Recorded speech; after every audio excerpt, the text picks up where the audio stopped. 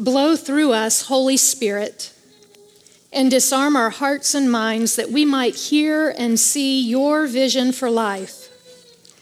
Live together with you and each other in freedom and the security of knowing and sharing your love. And hold me up, God, that I might lift you up. Amen. Hear now a reading from Exodus.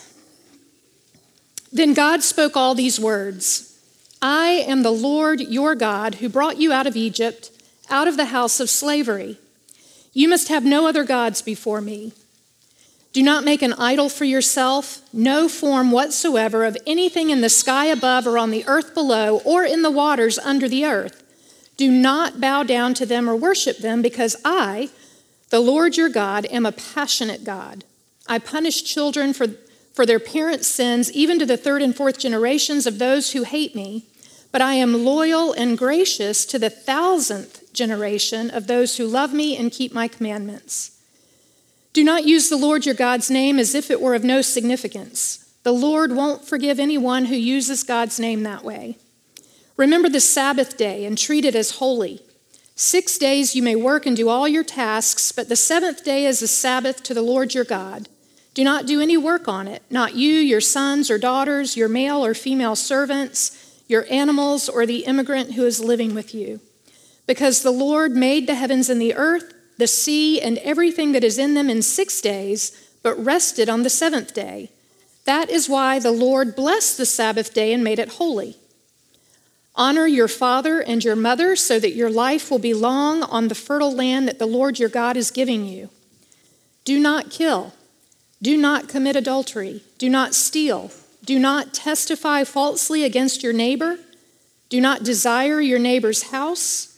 Do not desire and try to take your neighbor's wife, male or female servant, ox, donkey, or anything else that belongs to your neighbor.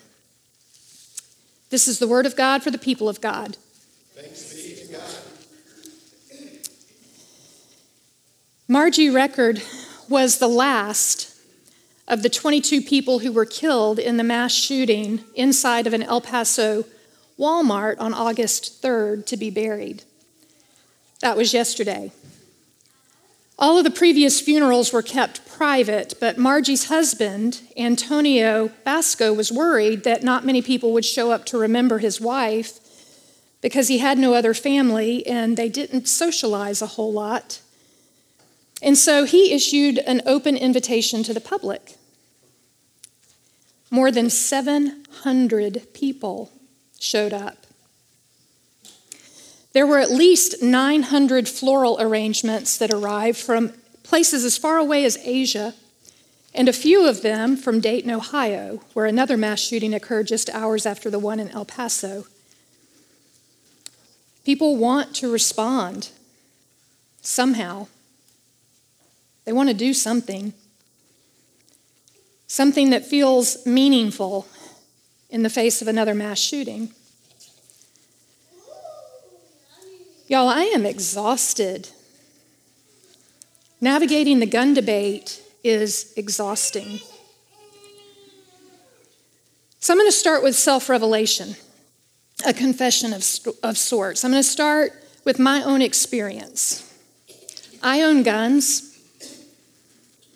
and I have mixed feelings about that. And I'd like to blame it all on my husband, who is not here today,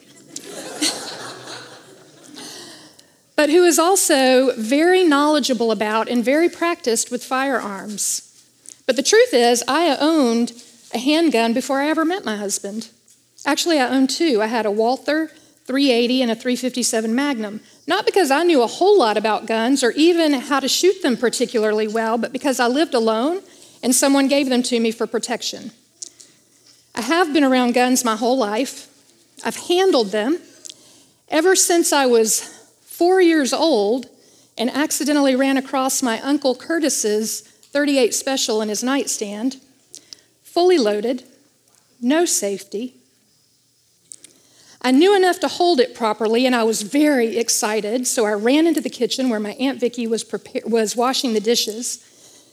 She almost had a heart attack when she turned around to find all 2.5 feet of me aiming a pistol at her. She says the trigger was covered. Apparently, the look on her face and the tone of her voice were enough that I didn't flinch when she told me to lay it on the ground. So no one was harmed, and it was secured from that point forward, lesson learned.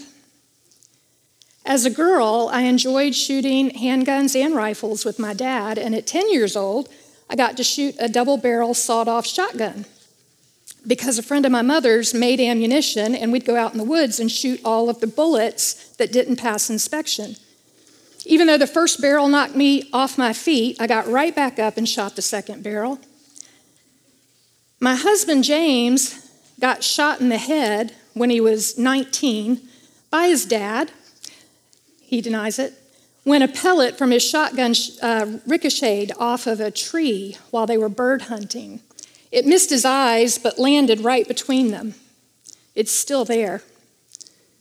I was shocked, and I was pretty impressed, actually, when I discovered that my grandmother, who's the sweetest, kindest woman you would ever want to meet, slept with a pistol under her mattress, which started, she told me, when one of my granddaddy's brothers was threatening him out in the yard with a knife. She ran him off with the pistol and kept it handy ever since then. James and his buddies, they go elk hunting occasionally, about every 2 years or so, and when the hunt's a success, we eat pretty well. When Michaela was in first grade, we were told at the parent-teacher conference that Michaela's response when asked what her favorite thing to do with her daddy was, she said, clean guns. Apparently, the other kids were fascinated by this and exclaimed, "You get to play with guns?" Michaela immediately shut them down. She said, "No, you never play with guns. You don't even touch a gun unless your mommy or your daddy tells you it's okay." Both Michaela and Zay have learned how to clean guns and how to safely handle them and when not to handle them and what to do if they see someone else who has a gun and how to fire them. They're both pretty good shots, actually. All four of us went skeet shooting just this past week in Montana. I took a concealed carriers course one time, but I never did actually get my license. And on 2 separate occasions, I have disarmed people who were threatening to shoot themselves. That was scary. And I have watched, and I have wept, and I have listened as over and over and over again, we receive reports of all sorts of gun-related deaths in our country. Accidental deaths, suicides, homicide, mass shootings, terrorist acts.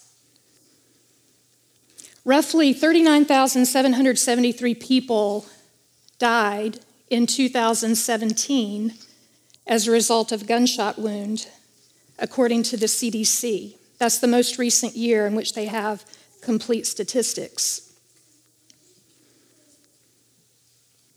The gun debate deals with these statistics in a variety of ways. Most say it's a tragedy and we need to figure out a better way to prevent these sorts of deaths. But of course, the ideas on how to prevent these deaths range from get rid of all guns to arm everyone. Those who would get rid of all guns cite statistics from other countries whose citizens possess far fewer guns than we do and who also experience far less gun violence than we do. Those who want to arm everyone insist that getting rid of guns is not going to solve the problem because guns don't kill, people do. And when you have a gun-free zone, that's just like painting a big bullseye on your door. You're just inviting the crazies to come and attack you because they know that there will be no resistance. Peppered in are various gun safety measures that people propose.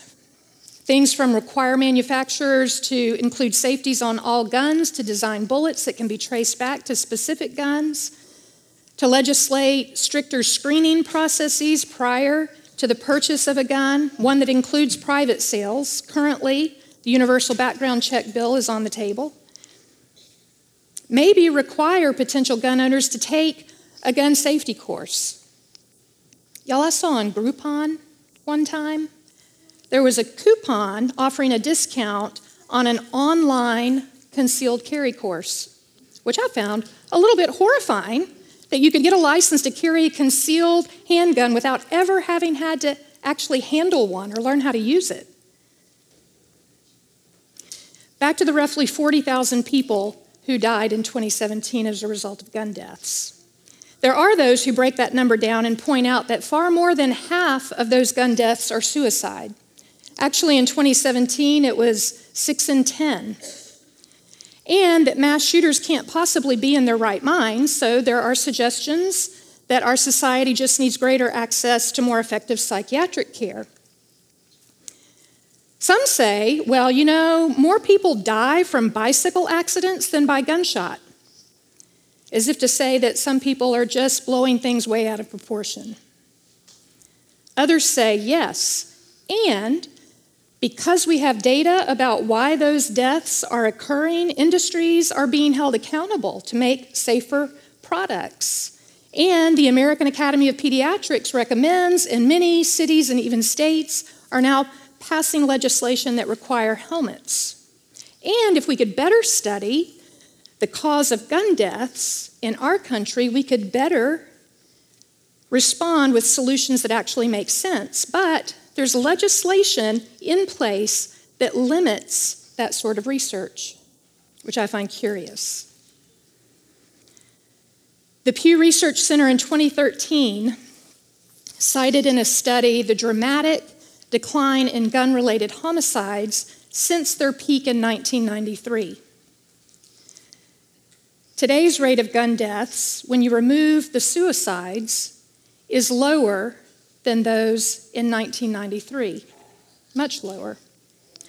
Most people, when polled, are under the impression that right now gun violence is worse than it has ever been, but it's not true. It is important to note, though, that most of the decline that took place in the 90s, was in the 90s, and there's been a much slower decline since the year 2000, and in recent years there has actually been an uptick. This decline in gun violence mirrors a similar decline in violent crimes overall, both fatal and non-fatal, whether there was a gun involved or not. And there's debate about what the source of that decline is exactly, as there appears to be no really clear answers. There are theories ranging from baby boomers have aged out of the higher violence range to there's been a decrease in the use of lead in gasoline and exposure to that. Lead caused brain damage in kids in previous generations, causing them to be more violent. Some point to higher incarceration rates. Some people find it interesting that the Brady Handgun Violence Prevention Act was enacted in 1993, and that mandated federal background checks on firearm purchases and a 5-day waiting period before purchases. Despite this decline, the United States still has the highest homicide rates and the highest rate of gun ownership, both total and per capita, than any other developed nation. And studies clearly show that there is a relationship between gun ownership and gun homicide at the local level, but it's unclear if homicides are increased because there's more guns or if more people own guns because there's more homicide. And some point out that mass shootings, while they do receive the most media attention, make up actually a very small percentage of gun deaths, which is also true. And it's also true that as of October 2015, the U.S. had experienced 51 mass shootings since 1997. Mass shootings in this particular study were defined where at least 4 people were killed, not counting the shooter, in a single shooting. The definition of what a mass shooting is varies greatly, so it's kind of hard to nail down exactly how many of these shootings there have been in any given period of time because of that. Of the developed countries, Germany and Switzerland at that time were tied for second place. Each of them had had 3 mass shootings. Since 2015, of course, incidents of mass shootings in the United States have increased. What's so horrifying about mass shootings, at least to me, is that they're so random and they're aimed at entirely innocent people who have absolutely no direct relationship typically to the person who's firing. So there's no predictability. It makes it really hard to protect yourself. With suicide or with murder that occurs during a crime or a domestic dispute, or even with firearm accidents, it's horrible and it's tragic, but you can point toward a cause that you feel like you can prevent. There are measures that you can take to avoid being the victim of those sorts of gun deaths, but acts of terror and random mass shootings, they're very hard to make sense of. Public institutions, they've put protocols in place to try and make things safer. A few years back when my daughter Zay was in elementary school, I would go to have lunch with her once a week, and every week I'd have to buzz at the door outside. They had a camera that would view me.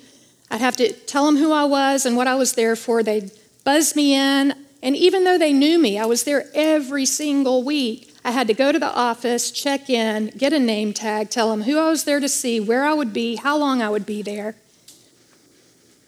And oftentimes, while I was there, I would overhear the office staff talking about a lockdown drill that they were going to have later in the day, just so they could practice what they would do if there was an active shooter. That would bring tears to my eyes when I'd hear about that. I mean, is this really how we're supposed to live?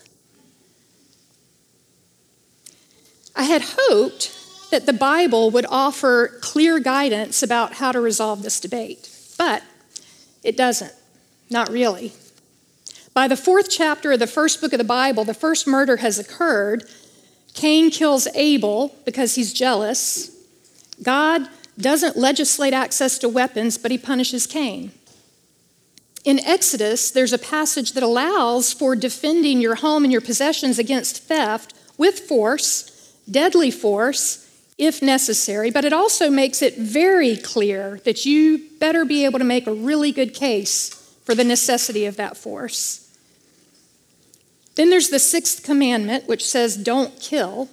In Hebrew, it more accurately means don't murder, but that apparently doesn't apply to self-defense or war. However, Jesus does radicalize this in his Sermon on the Mount in Matthew during a series of antithesis statements when he says, "You've heard it said, thou shalt not kill, but I tell you, don't even let matters get to that point. If you're angry with someone, you need to take immediate measures to resolve that difference in a peaceful manner." He calls all of us to be peacemakers and claims that if you are, you're blessed. And he does not lift up threats of violence as an appropriate or preferred means of establishing peace.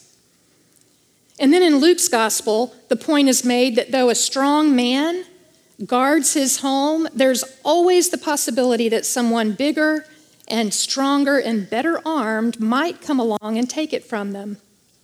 But it raises the question, in what do you trust? Jesus also acknowledges in his end times speech that violence, weapons, and warfare are a sign of a fallen world. They are the reality in which we live, but it's clear that it is not God's intention for our world. It's not God's intention for the way that we would live our lives. And then just before Jesus heads to Gethsemane in preparation for his final days, which lead to his crucifixion, he tells his disciples that if they do not own a sword, to sell their cloak to get one.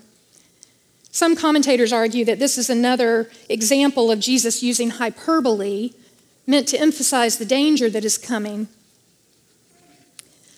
But as they head to Gethsemane, the disciples announce that they have 2 swords, and Jesus doesn't ask them to leave it behind. However, within hours, when Peter draws his sword to cut the ear off of one of those who come to arrest Jesus, Jesus rebukes him. He says, "Put that thing away. Don't you know that I could call down an army of angels to defend me if I wanted to? Those who live by the sword die by the sword."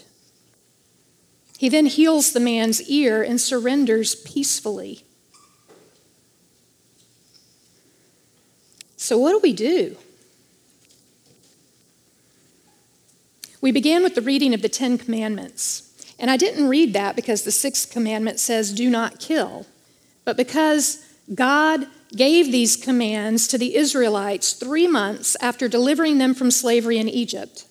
Once again, God has rescued and claimed them. He defeated Pharaoh, led the people out through a parted Red Sea to protect them from an army that was pursuing them. He fed them with manna from heaven, gave them water from a rock. God had demonstrated over and over and over again God's faithfulness and love for them. And the commandments were a gift that God gave them, meant to teach them how to live as free people who could trust in God, who desires nothing but the fullest and richest and most joyful lives for them. God provided these guidelines to be practiced in response to God's faithfulness, to shape them into a community where relationships between one another were based on and guided by their relationship with God. The idea was that relationships that were built on respect and love and compassion and generosity would result in a just and safe and free world. We as Christians, as those who are informed and formed by God's word, as those who trust in a man whose life, death, and resurrection were given for us and demonstrated concretely what it looks like to live faithfully in relationship with God and God's desire for us, we are those who must, whether we believe that everyone should be armed or all guns should be banned, or whether we fall somewhere in between, we are the ones who need to acknowledge, at the very least, that a life lived armed is not the life that God intends or envisions or hopes for.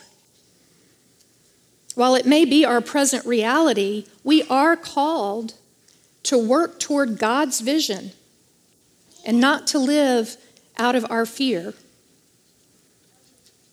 And I think that begins with disarming ourselves, at least metaphorically, letting go of defensiveness so that we can engage in respectful dialogue, so that we can listen to one another, and so that we can practice empathy for the concerns and needs of those with whom we disagree. We need to disarm ourselves and open ourselves to a genuine interest in better understanding perspectives different from our own. I was disarmed last week on my trip in Montana. I was with someone who I have known most of my life and was certain I knew how they felt about gun control. They brought the subject up, and I learned very quickly that their ideas were not at all what I thought they would be, and they were in fact more similar to mine than I would have imagined. Y'all, with the proper posture toward God and a desire to honor and please God, with the assurance of God's deep and abiding love and grace for us all, with the proper posture toward one another, with a relational posture that's grounded in God's love, the Holy Spirit can work in amazing and unpredictable, creative ways that we could never imagine. Together, we could, inspired by the Holy Spirit, imagine solutions that might never occur to any one of us individually.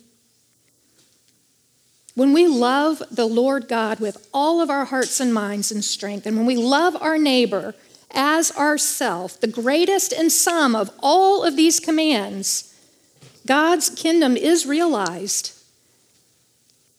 Peace reigns, and arms will only be necessary to embrace one another in the love that God has for each and every one of us through Jesus Christ.